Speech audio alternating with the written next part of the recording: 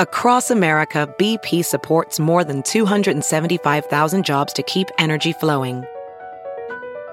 Jobs like building grid-scale solar energy in Ohio and producing gas with fewer operational emissions in Texas. It's and, not or. See what doing both means for energy nationwide at bp.com/investing in America. Have you heard you can listen to your favorite news podcasts ad-free? Good news. With Amazon Music, you have access to the largest catalog of ad-free top podcasts included with your Prime membership. To start listening, download the Amazon Music app for free or go to amazon.com/ad-free news podcasts. That's amazon.com/ad-free news podcasts to catch up on the latest episodes without the ads.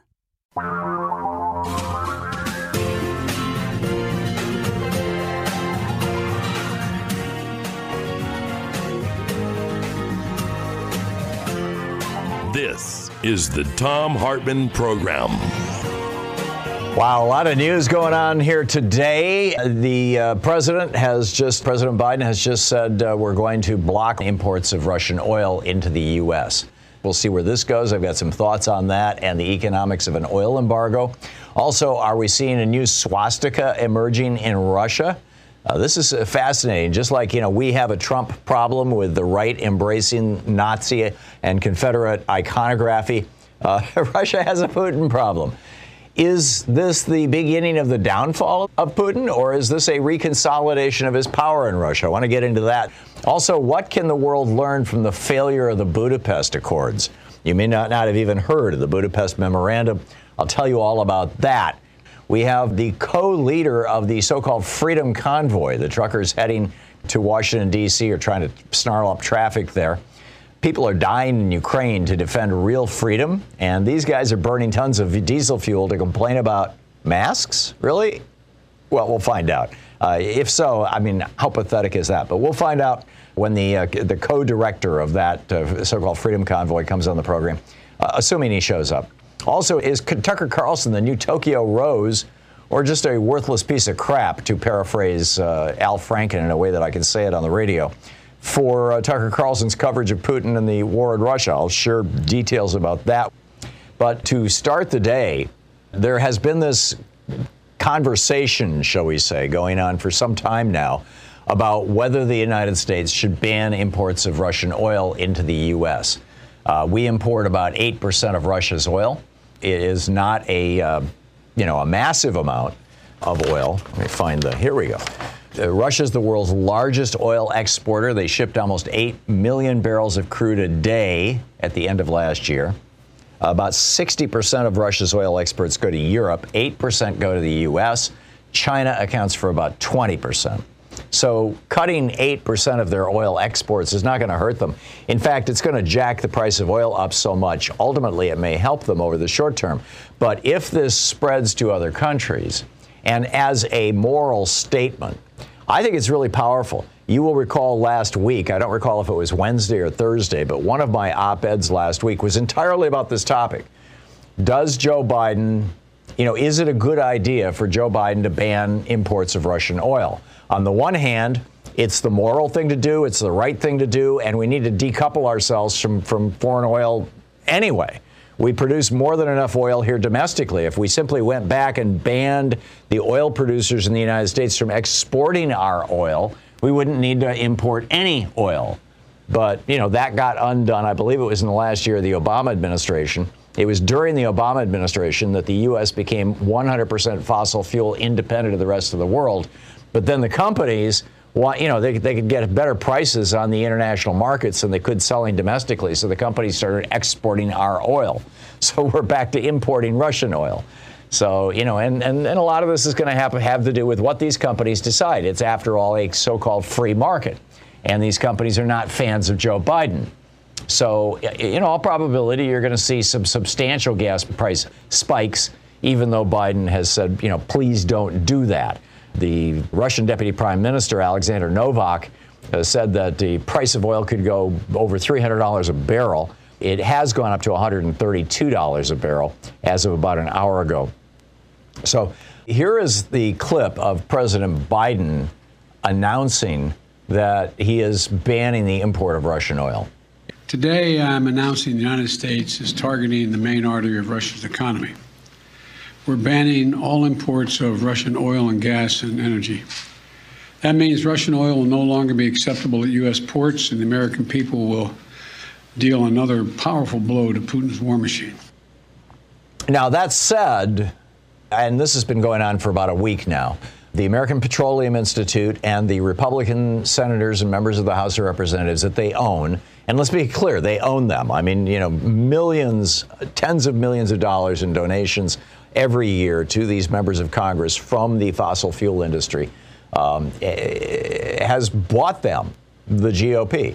And the Republican Party and a lot of the right-wing think tanks, particularly those aligned with the Koch network, of course, Charles Koch and his brother David, who has now passed away, made their fortunes with their father's fortune, and he made his fortune, Fred Koch, drilling for oil in Russia or in the old Soviet Union back in the 40s. So, they're up to their eyeballs in oil. So there's been all this push about, we need more leases. We need more acreage, federal land to drill on. President Biden took that on head on. Here he is. It's simply not true that my administration or policies are holding back domestic energy production. That's simply not true. Even amid the pandemic, companies in the United States pumped more oil during my first year in office than they did during my predecessor's first year. We're approaching a record levels of oil and gas production in the United States, and we're on track to set a record of oil production next year. In the United States, 90% of onshore oil production takes place on land that isn't owned by the federal government. And of the remaining 10% that occurs on federal land, the oil and gas industry has millions of acres leased. They have 9,000 permits to drill now. They could be drilling right now, yesterday, last week, last year. They have 9,000 to drill onshore that are already approved. So let me be clear. They are not using them for production now. That's their decision. These are the facts. We should be honest about the facts. Yeah. It's simply not true that my administration or policies are Yeah, it's simply not true that his administration or policies are holding us back. It's just not true. Boris Johnson, the Prime Minister of the United Kingdom, has announced that they import a very small amount of Russian oil. They have announced that they are going to be looking at a new energy strategy. Olaf Scholz, the Chancellor of Germany, said that, sorry, we can't do this, but we largely support your efforts. I'm paraphrasing. He said, this cannot be. He said, the German government has been working hard for months with its partners within the EU and beyond to develop alternatives to Russian energy. However, this cannot be done overnight. And then the Secretary General of OPEC, Mohammed Barkino, said that, speaking of if the world was to entirely embargo Russia's oil, which is, as I said earlier, 7 to 8 million barrels a day, he said, quote, there is no capacity in the world at the moment that can replace 7 million barrels of exports. So oil prices, gas prices, energy prices in the United States will be going up, in part because we are supporting Ukraine in this. And Republicans, of course, will be attacking President Biden for that. I mean, you could take that to the bank, right? You could literally just take that to the bank. So the question, how willing are Republicans to support another democracy? Or are the Republicans, they've already, you got Fox News broadcasting live from Hungary, which is theoretically a democracy, but Viktor Orban has turned it into an oligarchy, essentially. You've got Tucker Carlson now coming out talking about how all this war coverage that you're seeing coming out of Ukraine, it's all propaganda designed to get the U.S. into a war with Russia. And we should stop it. We should stop it now. Stop looking at those pictures. This is now, not quoting verbatim, but this is the essence of what Tucker and Fox News are saying, or at least some on Fox News. So it's a bizarre time. It's a bizarre time. I'll tell you about the swastika right after this break, and also this whole issue with the failure of the Budapest Accords. So stick around here on the Thom Hartmann program. Fair and only slightly unbalanced.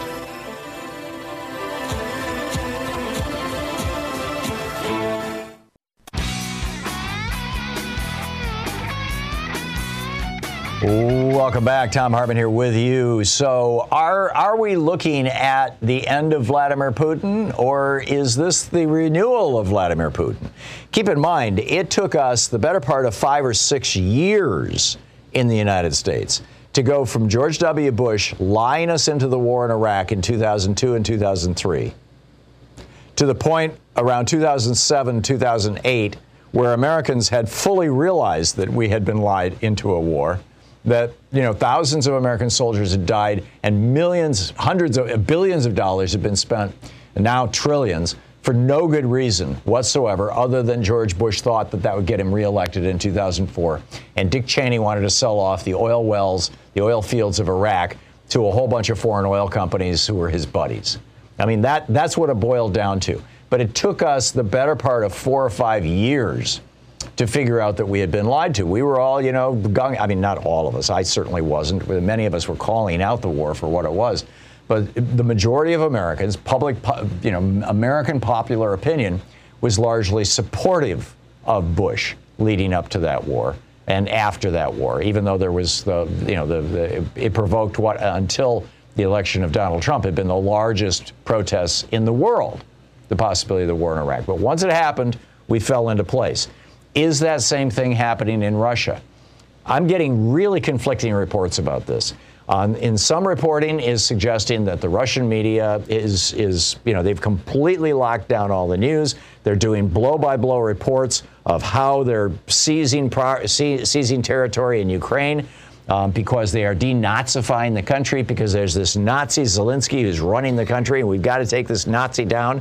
Zelensky, whose grandfather was the only survivor of 3 brothers who were in the German concentration camps and who is Jewish, and ran for president as a Jew and was elected in Ukraine. The Russians are saying, no, he's a Nazi, and we're denazifying. So there's a large part of the Russian electorate that's doing exactly what Americans did after George W. Bush lied us into Iraq, which is like, so we're in a war, okay, we support our troops, pass the fries. And then there is this smaller anti-war movement that is growing very rapidly in Russia. And so, we've got kind of dueling commentators on this issue. Putin has apparently created, I don't know if it's Putin or if it's just kind of organically or the trolls or what, but they have started putting the letter Z, which, by the way, is not part of the Cyrillic alphabet. It's part of the English alphabet, and a lot of other countries' alphabets. But they're putting the letter Z on their tanks and things that are going into Ukraine. At first, people thought that stood for Zelensky. It was like a statement of solidarity with Ukraine or something like that. Turns out, no, it's become like the new swastika. This is the new symbol of Russian autocracy. You got a Russian athlete wearing a Z. This was a Russian gymnast, Ivan Kuliak, was wearing a white Z on his leotard as he was standing next to Ukraine's Katuva Ilya, who had just won the gold Olympics in Doha, Qatar. A bunch of severely ill Russian children are taken outside and lined up in a Z formation for a photo that's gone viral on social media. It's showing up on flags, on troops. Russian spy Maria Butina drew a Z on the lapel of her jacket. So it's kind of weird, that the first letter of President Zelensky's name would be the new Nazi logo for Russia, but it appears to be happening. Meanwhile, Clint Watts, who is did an interview with Kara Swisher for the New York Times, he's a senior research fellow at the Foreign Policy Research Institute. He thinks this is going to take down Putin. He says Putin will be unsuccessful at installing a compliant government in Ukraine, and predicts that they would need 800,000 soldiers to do that, and they don't have them. He said, I'm worried about Moscow falling between day 30 and 6 months from now. He said Putin is going to try to throw everything at the wall to convince Russians that things are going well, that the war is justified. And if he gets in trouble, he's going to say, look, they're doing it to us. But Clint Watts says, I think it's starting to break. On the other hand, you've got Fox News and Tucker Carlson and whatnot out there saying, oh, it's all just propaganda. On top of this, we have an agreement with Ukraine to protect their borders. We do, the United States, as does the United Kingdom. It's called the Budapest Memorandum. I'll tell you about that right after the break, and then I'll pick up your phone calls. How do you think this thing is playing out?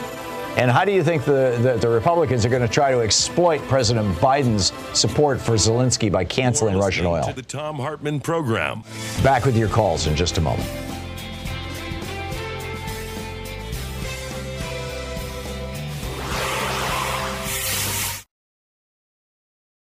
Quick math, the less your business spends on operations, on multiple systems, on delivering your product or service, the more margin you have and the more money you keep. NetSuite is the #1 cloud financial system, bringing accounting, financial management, inventory, HR into one platform and one source of truth. With NetSuite, you reduce IT costs because NetSuite lives in the cloud with no hardware required, accessible from anywhere. You cut the cost of maintaining multiple systems because you've got one unified business management suite. You improve efficiency by bringing all your major business processes into one platform, slashing manual tasks and errors. Over 37,000 companies have already made the move. So do the math. See how you'll profit with NetSuite. Now through April 15th, NetSuite is offering a one-of-a-kind flexible financing program. Just head over to netsuite.com/Hartman with 2 N's. netsuite.com/Hartman. That's netsuite.com/Hartman. Ophthalmologist Dr. Strauss has seen firsthand how the metaverse is helping surgeons practice the procedures to treat cataracts. Cataracts are the primary cause of avoidable blindness. He works with a virtual reality training platform developed by Fundamental VR and Orbis International to help surgeons develop the muscle memory they need. The result? More confident, capable surgeons. And even more importantly, Patients who can see. explore more stories like Dr. Strauss's at meta.com/metaverseimpact.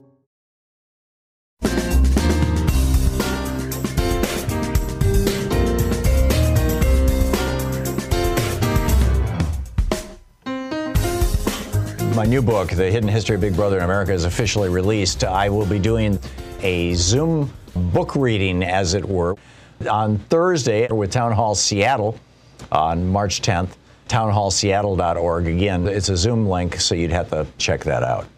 The last thing I wanted to share with you before I pick up your phone calls here is today's rant over at HartmanReport.com. It's titled, Can the World Learn from the Failure of the Budapest Accords? It's actually the Budapest Memorandum is the formal name for it. And I think most Americans don't realize that we have a signed agreement with Ukraine. This was the U.S., the U.K., and Russia.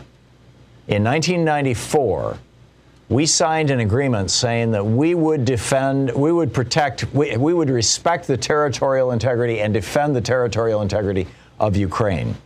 And, you know, we're largely ignoring it. Zelensky has called us out on this over and over and over again. The American media doesn't talk about it. I published the entire, it's only a 2-page long memorandum. And this was put together by the UN, these meetings in Budapest. And in exchange for the United States, the United Kingdom, and Russia guaranteeing Ukraine's territorial sovereignty in 1994, Ukraine gave up almost 2,000 intercontinental ballistic missiles, ICBMs, the SS-19s and the SS-24s, almost 2,000 of them. Each one of those intercontinental missiles had a warhead that was between 4 and 550 kilotons. That's 30 times the size of the bomb that took out Hiroshima. Every single one of them. So, 2,000 of these things, 30 times, what is that, 600 times? That's the equivalent of 600 Hiroshima bombs in terms of explosive power. And they were most of them were pointed at the United States. Some of them were pointed at Western Europe, but these were ICBMs. They were stationed in Ukraine. Ukraine was the 3rd largest nuclear power in the world after the collapse of the Soviet Union. And so we went in there and we cut them a deal. There was basically a 3-part deal. First of all, they wanted assistance. They wanted assurance from us that they, as a country, could continue to be a country, that their territorial boundaries would be respected. All 3 of our countries, the United States, Russia, and the United Kingdom, signed saying, yes, we will defend your territories, or we will respect your territories at the very least. Secondly, they wanted some financial help to dig those missiles out of the silos and transport them to Russia for destruction.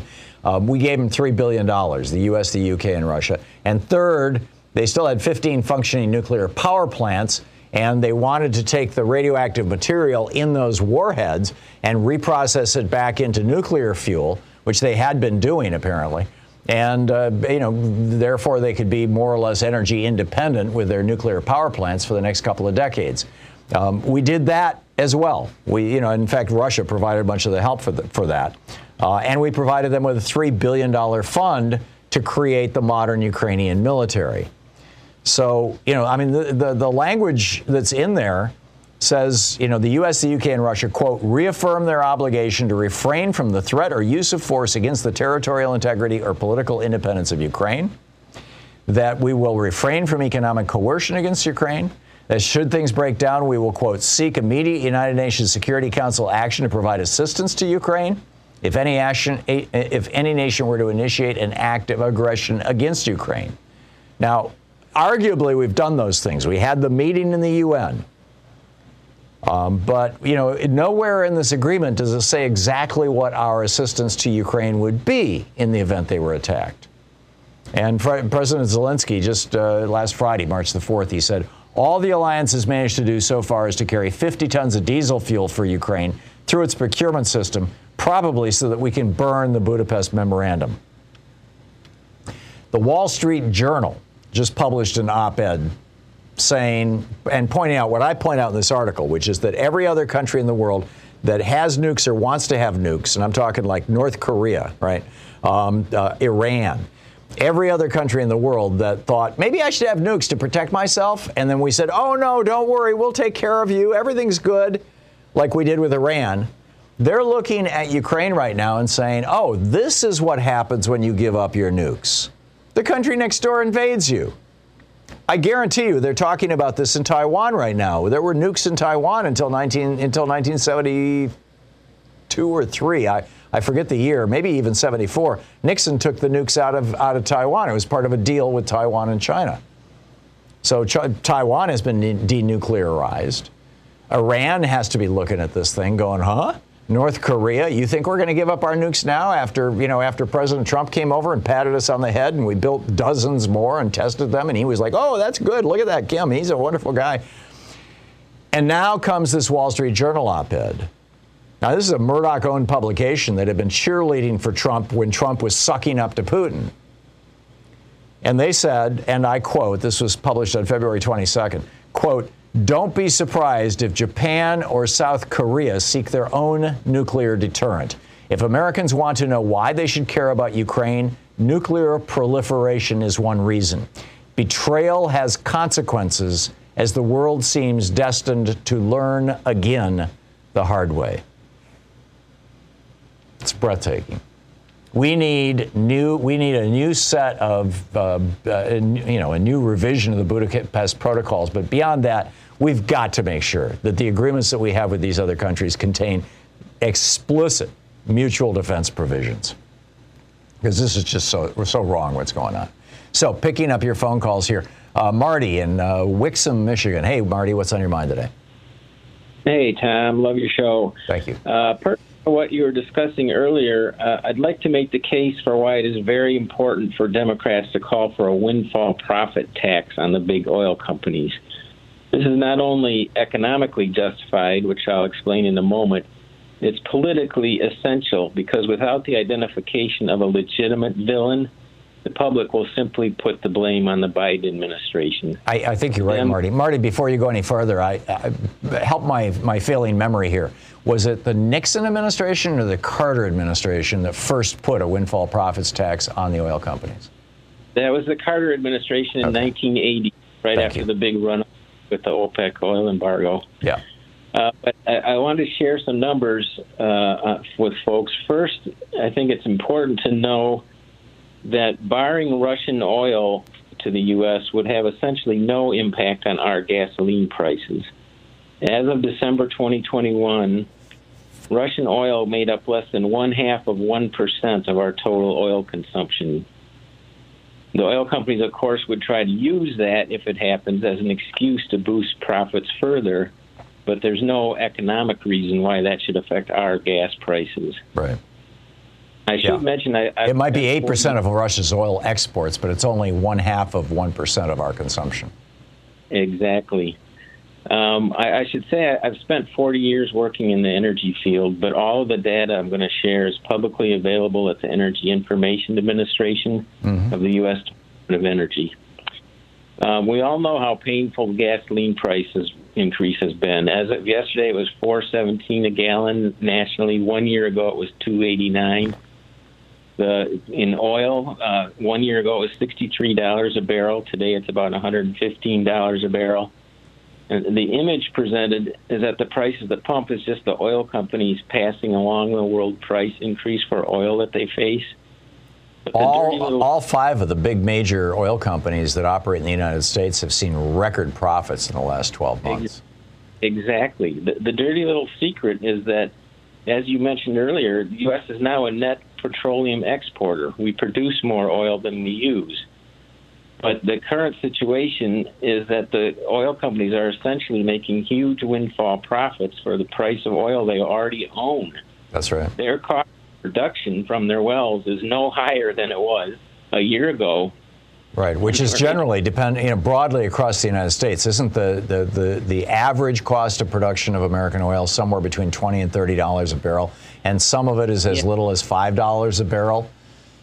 Yes, and it has not changed a bit from when oil prices were $63 a barrel last year. And they were making a hell of a lot of money then. That was their most profitable year in history at $63 a barrel.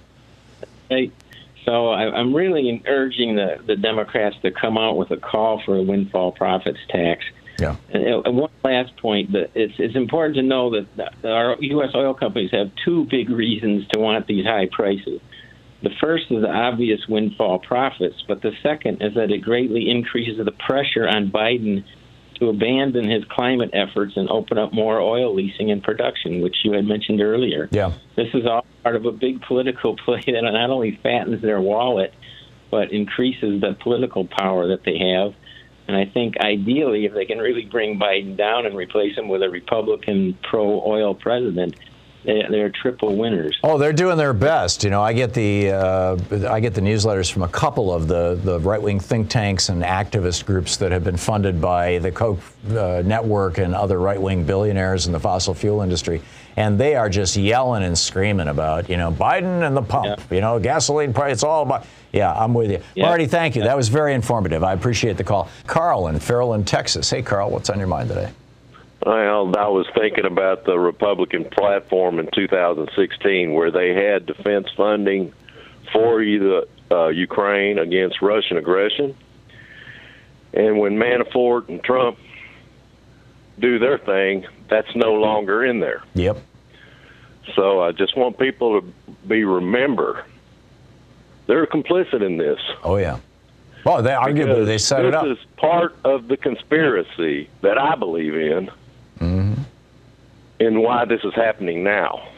I agree. And I think if they hold on, this is like somebody drowning in a river. You throw them a rope.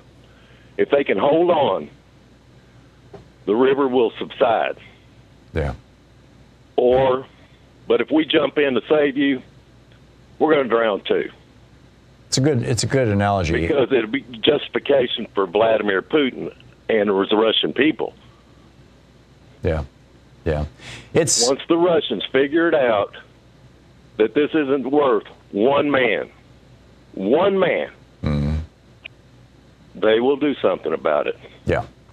I think you're right, Carl. The question is, when are they going to figure this out? It appears that there's this huge age divide, that the people under 30 in Russia who are still getting information off the internet and have figured out how to use VPNs and things to get around the Russian censors, they know what's going on, and they're the ones who are showing up in the streets. The people over 30, sort of like Fox News watchers in America, they're just getting state television. And they think that their country is doing a noble denazification of a neighboring country and liberating the poor people of Ukraine. Well, hopefully the truth wins out, I hope. I'm with you.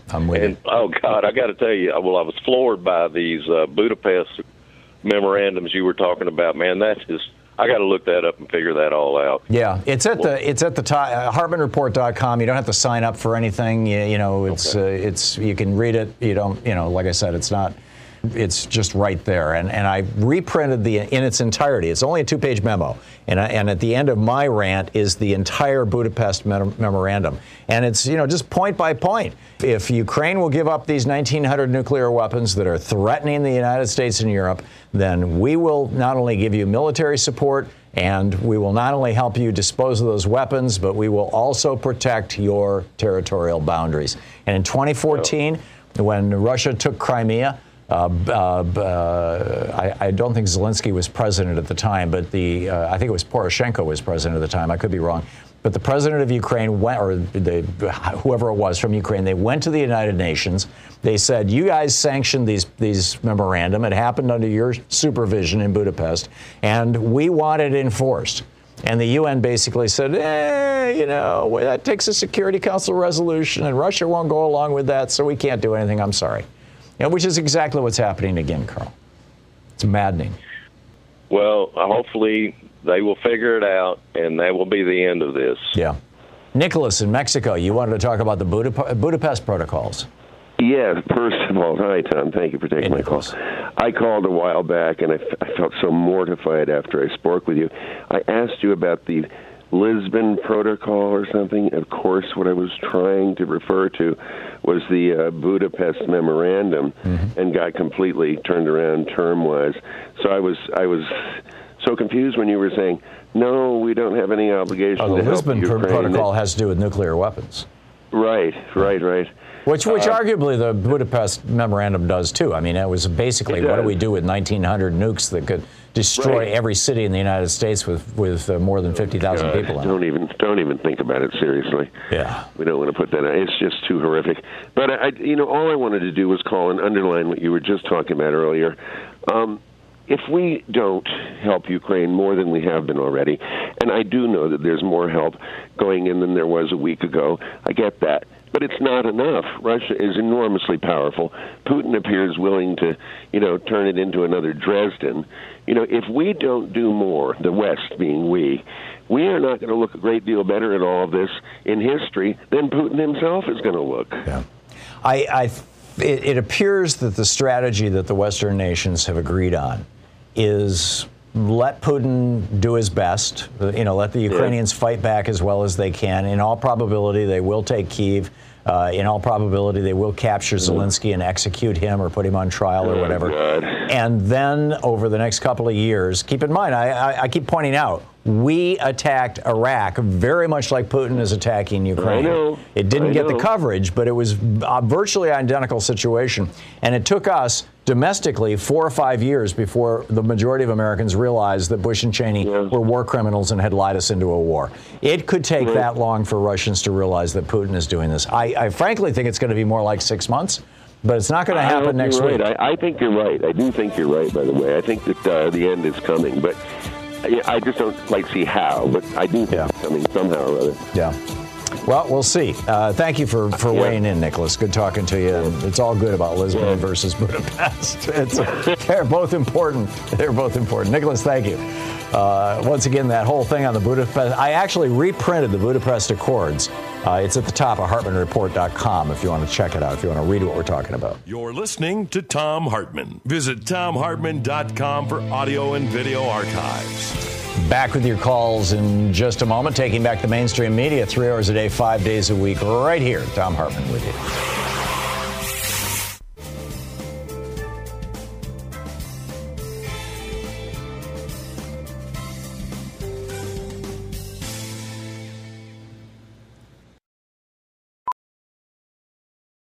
Welding instructor Alex DeClaire knows VR training platforms like Forge FX help students master their skills. There's a big learning curve with welding. Virtual reality simulates that exact muscle memory that they need. Learn more at meta.com/metaverseimpact. As you write your life story, you're far from finished. Are you looking to close the book on your job? Maybe turn a page in your career? Be continued at the Georgetown University School of Continuing Studies. Our professional master's degrees and certificates are designed to meet you where you are and take you where you want to go. At Georgetown SCS, the learning never stops, and neither do you. Write your next chapter. Be continued. at scs.georgetown.edu/podcast.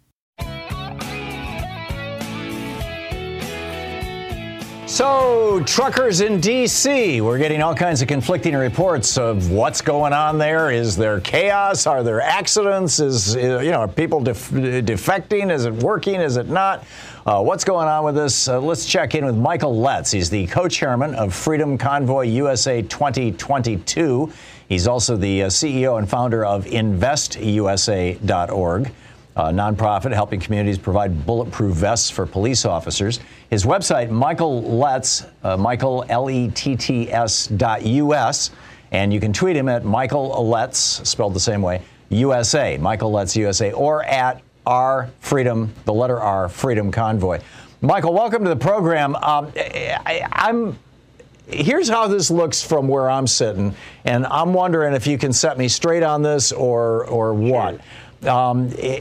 People are dying in Ukraine to defend real freedom, and you guys are burning tons of diesel fuel to complain about masks? I mean, that seems kind of pathetic. What am I missing? Well, I think what you're missing, quite frankly, Tom, is the fact that it's not just masks. It's the issue of freedom itself. When there are mandates that have been placed on this people of this country that have been disastrous. You're talking about vaccine mandates. Vaccine mandates, mask mandates, overreaching of the government, tyranny by the government. And in fact, what it has done to the business, the economy, to the children who can't even participate in schools without fear of being ostracized because they're not wearing the right mask or because of the fact of getting too close to children. Enough is enough. We sympathize. In fact, I just got a request from the Ukrainian government for assistance with vests. We're here to help the Ukrainian people. But we also want to make sure that here in America, we understand the value of our freedom. And that's what we are seeking to make sure that is implemented and that we maintain. We've got a government run amok right now. When you've got a government, quite frankly, we're part of the cause of the Ukrainian problem. We were an exporter of fuel. Now we're an importer of oil, and we're getting it from Russia. We're helping Russia finance and fund its Ukrainian war. These are just common sense issues. And it became extremely viable to us as the truckers convoy when we began to realize just how expensive it was to do this convoy because of the price of fuel going up and escalating. And that's affecting every American across this country. Okay, so you've gone through a couple of things here. First, that the essential tyranny that we're facing is mask and vaccine mandates. Where were you guys when every state in the union requires every child entering kindergarten to have at least a half a dozen different vaccines? Well, this has been quite different because we're now beginning to see that there is a huge concern for public and negative effects of this particular vaccine, and we've seen no positive outcourse or recourse from it. We have been duped and lied to as an American people. So you don't believe that being vaccinated is going to reduce the probability that you're going to end up in a hospital or dead?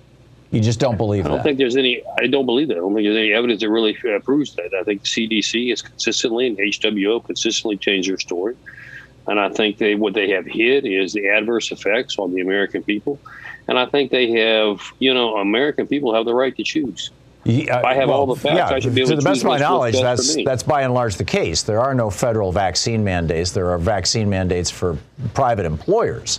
And even those are by and large being ignored. But to hear you say that you think that this vaccine is not preventing death and disease is just mind-boggling, Michael.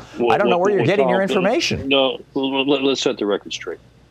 Let's take L.A. County. You remember the charity that I represent, Invest USA, whose biggest concern is to make sure our first responders are taken care of. There are 4,000 L.A. County deputies that were authorized to be terminated because of the fact they refused the vaccine. More cops have died from COVID than have died from all that is absolutely all crime not true, in the last decade. Absolutely not true. Absolutely not true. It is easily documented. We're seeing it here in Portland. We got more cops dead from. I mean, it's all over. When you look at the documentation, they list everything as a COVID. There's a reason why they list everything as a COVID. There are financial incentives to the hospitals, to the doctors. Oh, God, Michael. To list everything as COVID. It's not that COVID doesn't exist. It's just that everything is blamed on COVID. And that's just absolutely not true. Okay. It's just simply not true. Yeah, all right. Well, I can't, obviously, I'm not going to change your mind or change your beliefs. And I hope that if you're unvaccinated, Michael, I'm assuming that you are, that you don't get COVID and you don't end up dead. I wish you well, but I appreciate that. You also, went into this this riff about how we went from being a net oil importer to an exporter to an importer again. We declared during the Obama administration, actually. I know everybody says it was during the Trump administration. It wasn't. You can go back and look at it. It was the second or third year of the Obama administration. We declared that we now produce more oil in the United States than we consume. We also had a law that said that it was illegal to export oil. That law was changed during the Biden administration, or during the Obama administration. I believe it was the last year of the Obama administration. By and large, at the request of Republican legislators, to allow the big oil producers in the United States to start exporting oil again, because the sweet Texas crude can draw a higher price on international markets than the oil that's coming out of Russia or even Saudi oil. Sure. And so they were looking at saying, okay, we can sell this in the United States and make X, or we can sell this internationally and make X plus 20%. So they lobbied to get that law taken down. These giant international oil corporations are the ones who are exporting the sweet Texas crude, the really good high quality oil, which is therefore creating a need to import other oil into the United States. I mean, I don't know where did you get the idea that Joe Biden had anything to do with this? When you shut down the Keystone Pipeline, you shut down the ability. That was not for American oil. The Keystone Pipeline was going to an oil refinery in Texas that could deal with the high sulfur, crud oil that's coming out of, it's not even really oil, it's a coal slurry that was coming out of Canada. And that refinery is 100% for export. It was going to South America and to China. None of that oil was destined for the United States. And by the way, it wasn't American oil. It was foreign oil. It was Canadian oil. But it was the ability for it to be utilized here in the United States. No, it couldn't. That Canadian oil cannot be converted into gasoline. It has too much sulfur. It can be converted into high sulfur diesel, which most diesel trucks can use, but diesel cars cannot use. It's very problematic. And it can be converted, and it wasn't even pure enough that it could be converted into jet fuel. It basically, it can be used as heating fuel, or it can be used for power plants, and thus, again, for export, because the United States, our power plants are all converting to natural gas, the ones that are still fossil fuels. I mean, this is BS that you are believing, Michael. I think it's very obvious to whether it's law enforcement or whether it's the general public at whole. You paid X price per gallon 2 years ago. You're paying X price today. You mean 2 years ago when the whole country, the whole world was shut down because of the pandemic? We had $1.89 2 years ago in South Carolina. It's now $4 a gallon. Yep. That affects everybody. Yep, absolutely true. And that is absolutely not true. Being addressed. And I think the question here, Michael, is: are Americans patriotic enough? Are we willing to defend a small democracy, Ukraine, being attacked by a large autocratic, essentially dictatorship, Russia? Are we willing to pay? I mean, it's 0.5% of U.S. oil consumption are the Russian oil exports that are coming, or imports into the United States, which arguably should increase the price of gas by about 5 cents. But you and I both know that the oil companies, which made the 5 largest oil companies operating in the United States last year, made the largest profits in the history of the United States. They made their largest largest profits in their history of existing as oil companies ever last year. Well, Tom, and they're taking 40% of that money and they're using it to buy back their own stock from the stock market, so that their CEOs and executives can, instead of taking home millions of dollars a year, can take home tens to hundreds of millions of dollars a year. That's what they're doing with this. Are we patriotic enough to say to the oil companies, enough? And are we patriotic enough to say, and if we have to pay a little more at the pump to support Ukraine, we're willing to do it? Are you? No question about that, Tom, but I don't think it comes to having to pay more at the pump. Quite frankly, I think you and I are on the same page there. America first. And quite frankly, the exporting that we don't need to be paying Russia for their oil, and maybe using those proceeds to fund their war on Ukraine. Yeah. And quite frankly, we don't need to be allowing oil companies to be using their greed to benefit and profit off the U.S. people. Yeah, America I'm with you on that too. So, Michael, let me just being told and dictated what to do. Yeah, and forgive my interrupting, but I'm noticing that I've got about a minute and a half here before the machine is going to step on us both. We're talking with Michael Letts, the co-chairman of the Freedom Convoy USA, the so-called trucker convoy in Washington, D.C. So where are you guys at, and what are your plans here, Michael? Well, it continues to grow, contrary to what some of the mainstream media is saying. And quite frankly, we are in discussions now with members of Congress. We've had meetings today on the Hill. And we wanted to make sure that what are you it's clearly for? Understood. Very simple. There is no need anymore for the Emergency Powers Act. I mean, the mandates are being rescinded on their own. There's no need to maintain that clout or that club over the head of the American people. Quite frankly, this thing has panned out. It's time to move on. It's time for the American people to decide what is best for their own health needs. Isn't that what's happening right now? It is what's happening. We're in the right direction, but we're not there yet, Tom. I mean, we know, you and I both know how Congress and all works. Smoke and mirrors game. They promise you one thing and do something else. Yeah, we just want truth and honesty to the American people. Well, that would be a fine thing, Michael, and a great note to end this on. Truth and honesty for the American people. Always. I'm glad we agree on something, Tom. I think, it's a lot of future in this country. There you go. For the both of us. Michael, thank you. Thank you for a very civil conversation. I appreciate it. Michael Letts, you can find his, first of all, investusa.org, his company, michaelletts.us, LETTS.us, and Michael Letts USA or at Freedom Convoy on Twitter. Thank you, Michael. Charles in Miami. Hey, Charles, what's on your mind today? Hey, how you doing, Tom? Love the show as usual. Thank you. My thing is this, Biden administration, I look at this as now that the gas is getting high and we have no choice. I think what we should do, to me it's like when the gas prices going up, the last time they did, it's like a Sputnik moment. Why don't we have, instead of a space race or race, whatever you want to call it, Democrat, where we can start developing electric cars, electric batteries, and once and for all, rid ourselves of depending on fossil fuel. Well, that's what Biden tried to do with his Build Back Better plan, Charles. There was $400 billion in there for exactly what you're talking about. And every single and it passed the House of Representatives. And every single Republican in the United States Senate, plus Kirsten Sinema, plus Joe Manchin, voted against it. Right. But this time what he needs to do is sign directly executive orders, right?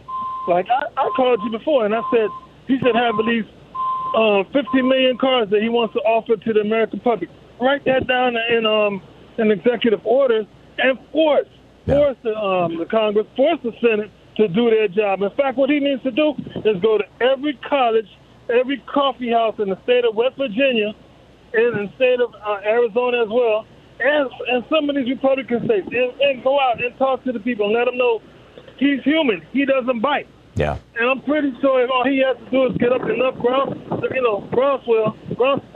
where people are going to want this because we're at a point where the gas is too expensive anyway. It's unattainable, Yep. It's just. I think they need to take out from the Build Back Better. Build Back Better had a whole bunch of things in it, including child care and daycare and all kinds of stuff. I think that they need to pull out that $400 billion for energy independence, and they need to roll it out as a brand new piece of legislation and call it the American Energy Independence Proclamation or legislation. Let the Republicans vote against that if they want. And Manchin and Sinema. But I'm with you, Charles. We need another bite at the apple here. And I think that this moment, if ever there was a moment to say we shouldn't be addicted to fossil fuels, this is the moment. And I get it that the entire Republican Party wants to continue that addiction because it's very profitable for the petro-billionaires who fund the Republican Party. In fact, the Koch network is larger than the Republican Party itself. More employees, more offices, bigger budget. I get it. Fossil fuels are driving the GOP. But screw them. It's time for the Democrats to come out and say, either Americans, you are either with us or you're with, Saudi Arabia and Russia. And what about Main Street? Every time I turn around, Republicans are saying they need a tax cut. Business needs a break. this is the time that Main Street needs a break. We shouldn't have tax cuts then if we can't get a break right now. If we can't get a price freeze across the board, corporations leading the charge, making their patriotic sacrifice. I'm with you. And how about instead of a tax cut, we start offering tax credits for putting solar panels on the roof of your business? Wonderful. They get the same discounts, they get the same money, and now they don't have to pay for fossil fuels anymore. Thank you, Charles. We'll be right back. Stick around.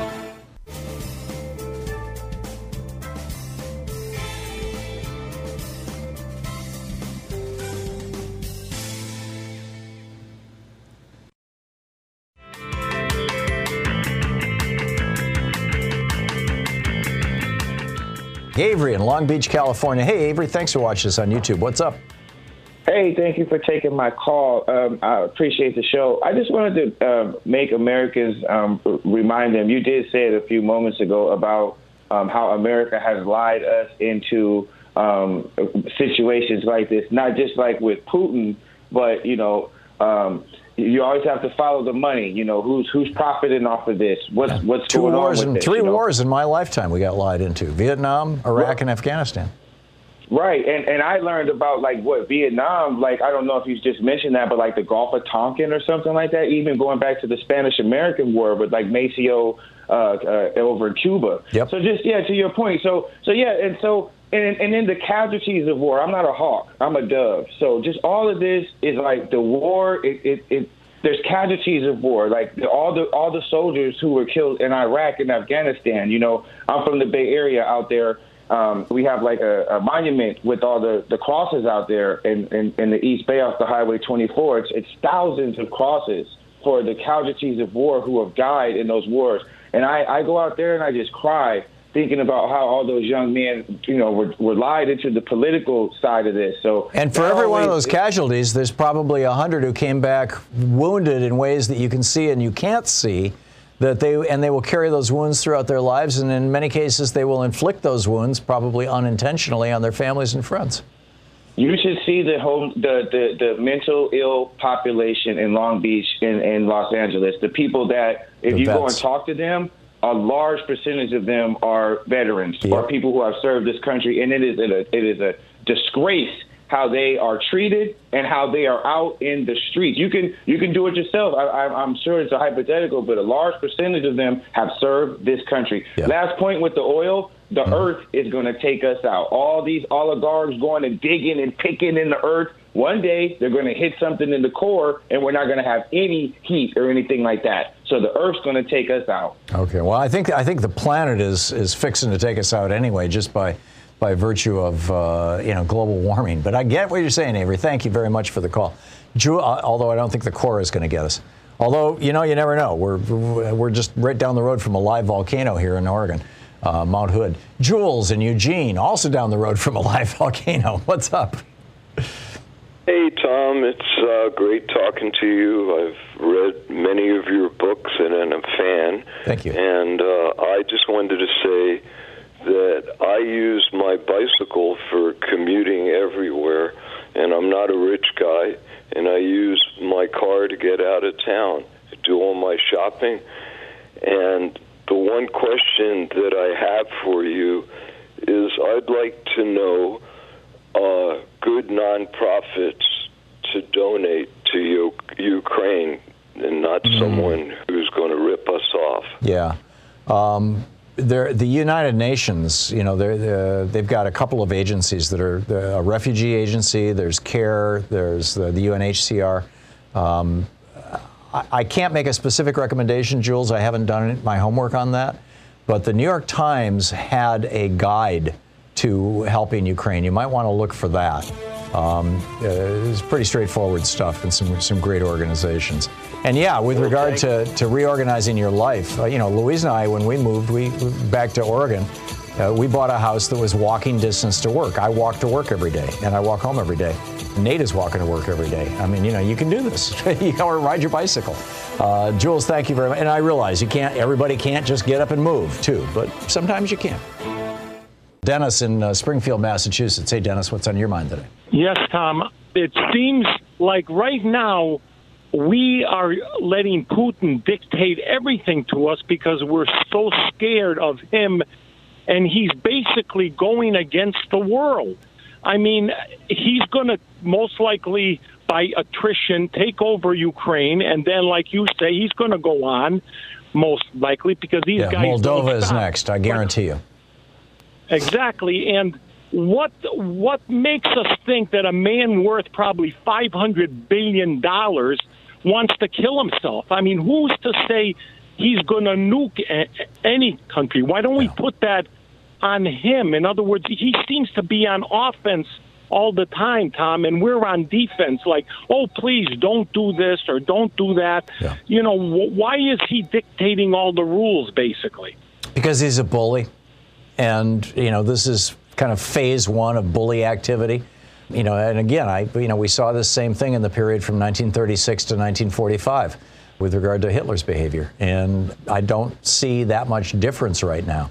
Although, like I said, we also have to acknowledge that George W. Bush and Dick Cheney lied us into a war in Iraq. We bombed the crap out of Iraq, probably used, in fact, my understanding is that we used more munitions on Iraq than we did in World War II. So we didn't just bomb the crap out of Iraq. We bombed them back to the Stone Age, and Afghanistan as well, although they were already halfway in the Stone Age. And it took years before Americans really woke up to the crime, to this horrendous war crime that Bush and Cheney had committed. Right. And most, you know, and the majority of Republicans still think both those wars were justified. So, you know, thinking that Russia is going to suddenly turn against Putin when that country has got a much more closed news ecosystem than we do. Now, on the other hand, what didn't happen when we invaded Iraq was the rest of the world. Bush actually got the rest of the world with us, or much of the rest of the world with us on our side. And so we didn't have the world putting sanctions on us. We didn't cripple our own economy. We ran up our debt by $5 or $6 trillion, you know, with the two wars over 20 years. You know, so I don't know how this is going to play out, and any kind of analogy is imperfect. I don't think this is going to stand. I really don't. I don't know how long it's going to last, but I don't think it can stand. Dennis, I got to move along, but thank you for the call. Ted in Hatboro, Pennsylvania. Hey, Ted, what's on your mind? I wanted to tell you that I think that Putin is playing poker, and he's raised the stakes using the American fear and the rest of the world's fear by bringing up nuclear. His nuke gets the first right off the bat. Yeah. And we shouldn't play that game. We shouldn't back down from him at all. You know, you want to raise the stakes, go ahead and push the button. Well, a big back down just happened yesterday, Ted. There was this campaign. Zelensky had actually proposed that there were a bunch of Ukrainian pilots who know how to fly Soviet planes. They can't fly American planes, but they trained in Soviet planes. And he said, you know, Poland has got a whole bunch of these old Soviet planes. And why don't you just let some of our Ukrainian pilots climb into the cockpits? We'll fly into, you know, some of the airports that we still control in Ukraine to refuel and load up some munitions. And then it's going to be Ukrainian pilots. You can lend or lease or sell those planes to Ukraine tomorrow morning. And it'll be Ukrainian pilots flying, theoretically, Ukrainian planes. There was a big move to make that happen, and Poland yesterday wimped out. The president of Poland said, we're not going to do that, because Putin the day before yesterday said, if you do that, Poland, we will consider you a combatant and we will invade your country too. This guy's really off the board, isn't he? Yeah. Well, that's, this is where it's going, Ted. This is where it's going. Ted, thanks a lot for the call. Interesting. Sean tells me, let me just see if this is, where are you seeing that? On Politico? Let me see if the Washington Post. Sean said that Poland just struck a deal. Oh, thank you, Sean. Poland transfers MiG fighters to the U.S. as Ukraine asks for help. Wow. Poland has struck a deal with the United States to transfer all of its Russian-made MiG fighter jets immediately and free of charge to a U.S. air base in Germany, a likely precursor to the jets being delivered to Ukraine. That is amazing. Thank you, Sean, for that. Let's pick up your phone calls. Let's see here. Clark in Alexandria, Virginia. Hey, Clark, what's on your mind? Oh, hi, Tom. Thanks for taking my call. My pleasure. And thanks for all that you do. I was just wondering if you saw any merit in Bill McKibben's idea of ramping up production of electric heat pumps with the Defense Production Act? Yeah, I saw that, and from 350.org, I think it was, which of course Bill started. Bill is such a good guy. He's such a smart guy. I know Bill McKibben. We're not good buddies, but I've known him for years, and I have so much respect for him. I think it's a brilliant idea. Yeah. And basically what electric heat pumps do is they allow you to electrify your home heating. And and if your electric source then becomes a renewable source, and that's the easiest thing to do. If you're resourcing electricity or energy is to do it that way, then that's a good thing. So yeah, Clark, thank you. I saw that, and I think it's a great idea. Thanks for flagging it for us. Mark in San Diego. Hey, Mark, what's up? Air America listener and first-time caller. Well, thank you. So Putin's mental state is important. I've been watching clips of him in the last couple weeks on TV, and I noticed that he has a very strange gait now. He doesn't swing one arm, and plus when he's sitting down, he's hunched over. We have mental images of him sitting high and on a horse with an erect posture. There's a program by Dr. Sten Edberg where there are indicators to watch out for early dementia. You begin to have a hunched over posture. You lose your arm swing on one of both sides when you walk. I just received a notice from a friend that they have a friend in Kiev who gets stem cell treatment for Parkinson's who noticed the same thing. Wow. So this is very interesting. Yeah, it is. I mean, I can't Mark, thank you. I can't vouch for any of it, but if true, it would be fascinating. But whether he's going nuts or not, or whether he's got Parkinson's, or whether he's got, dementia or whatever, we have to deal with the outcome of his behaviors as much as we try to understand them. Thanks so much for being with us today. We'll be back tomorrow, same bat time, same bat channel. In the meantime, don't forget, democracy is not a spectator sport. It requires you. Please get active. There are so many things you can do. Tag You're It. We'll see you tomorrow. Have a great afternoon. Be good to yourself and the people around you, and pray for peace. You've been listening to Thom Hartmann. For audio and video archives, visit thomhartmann.com.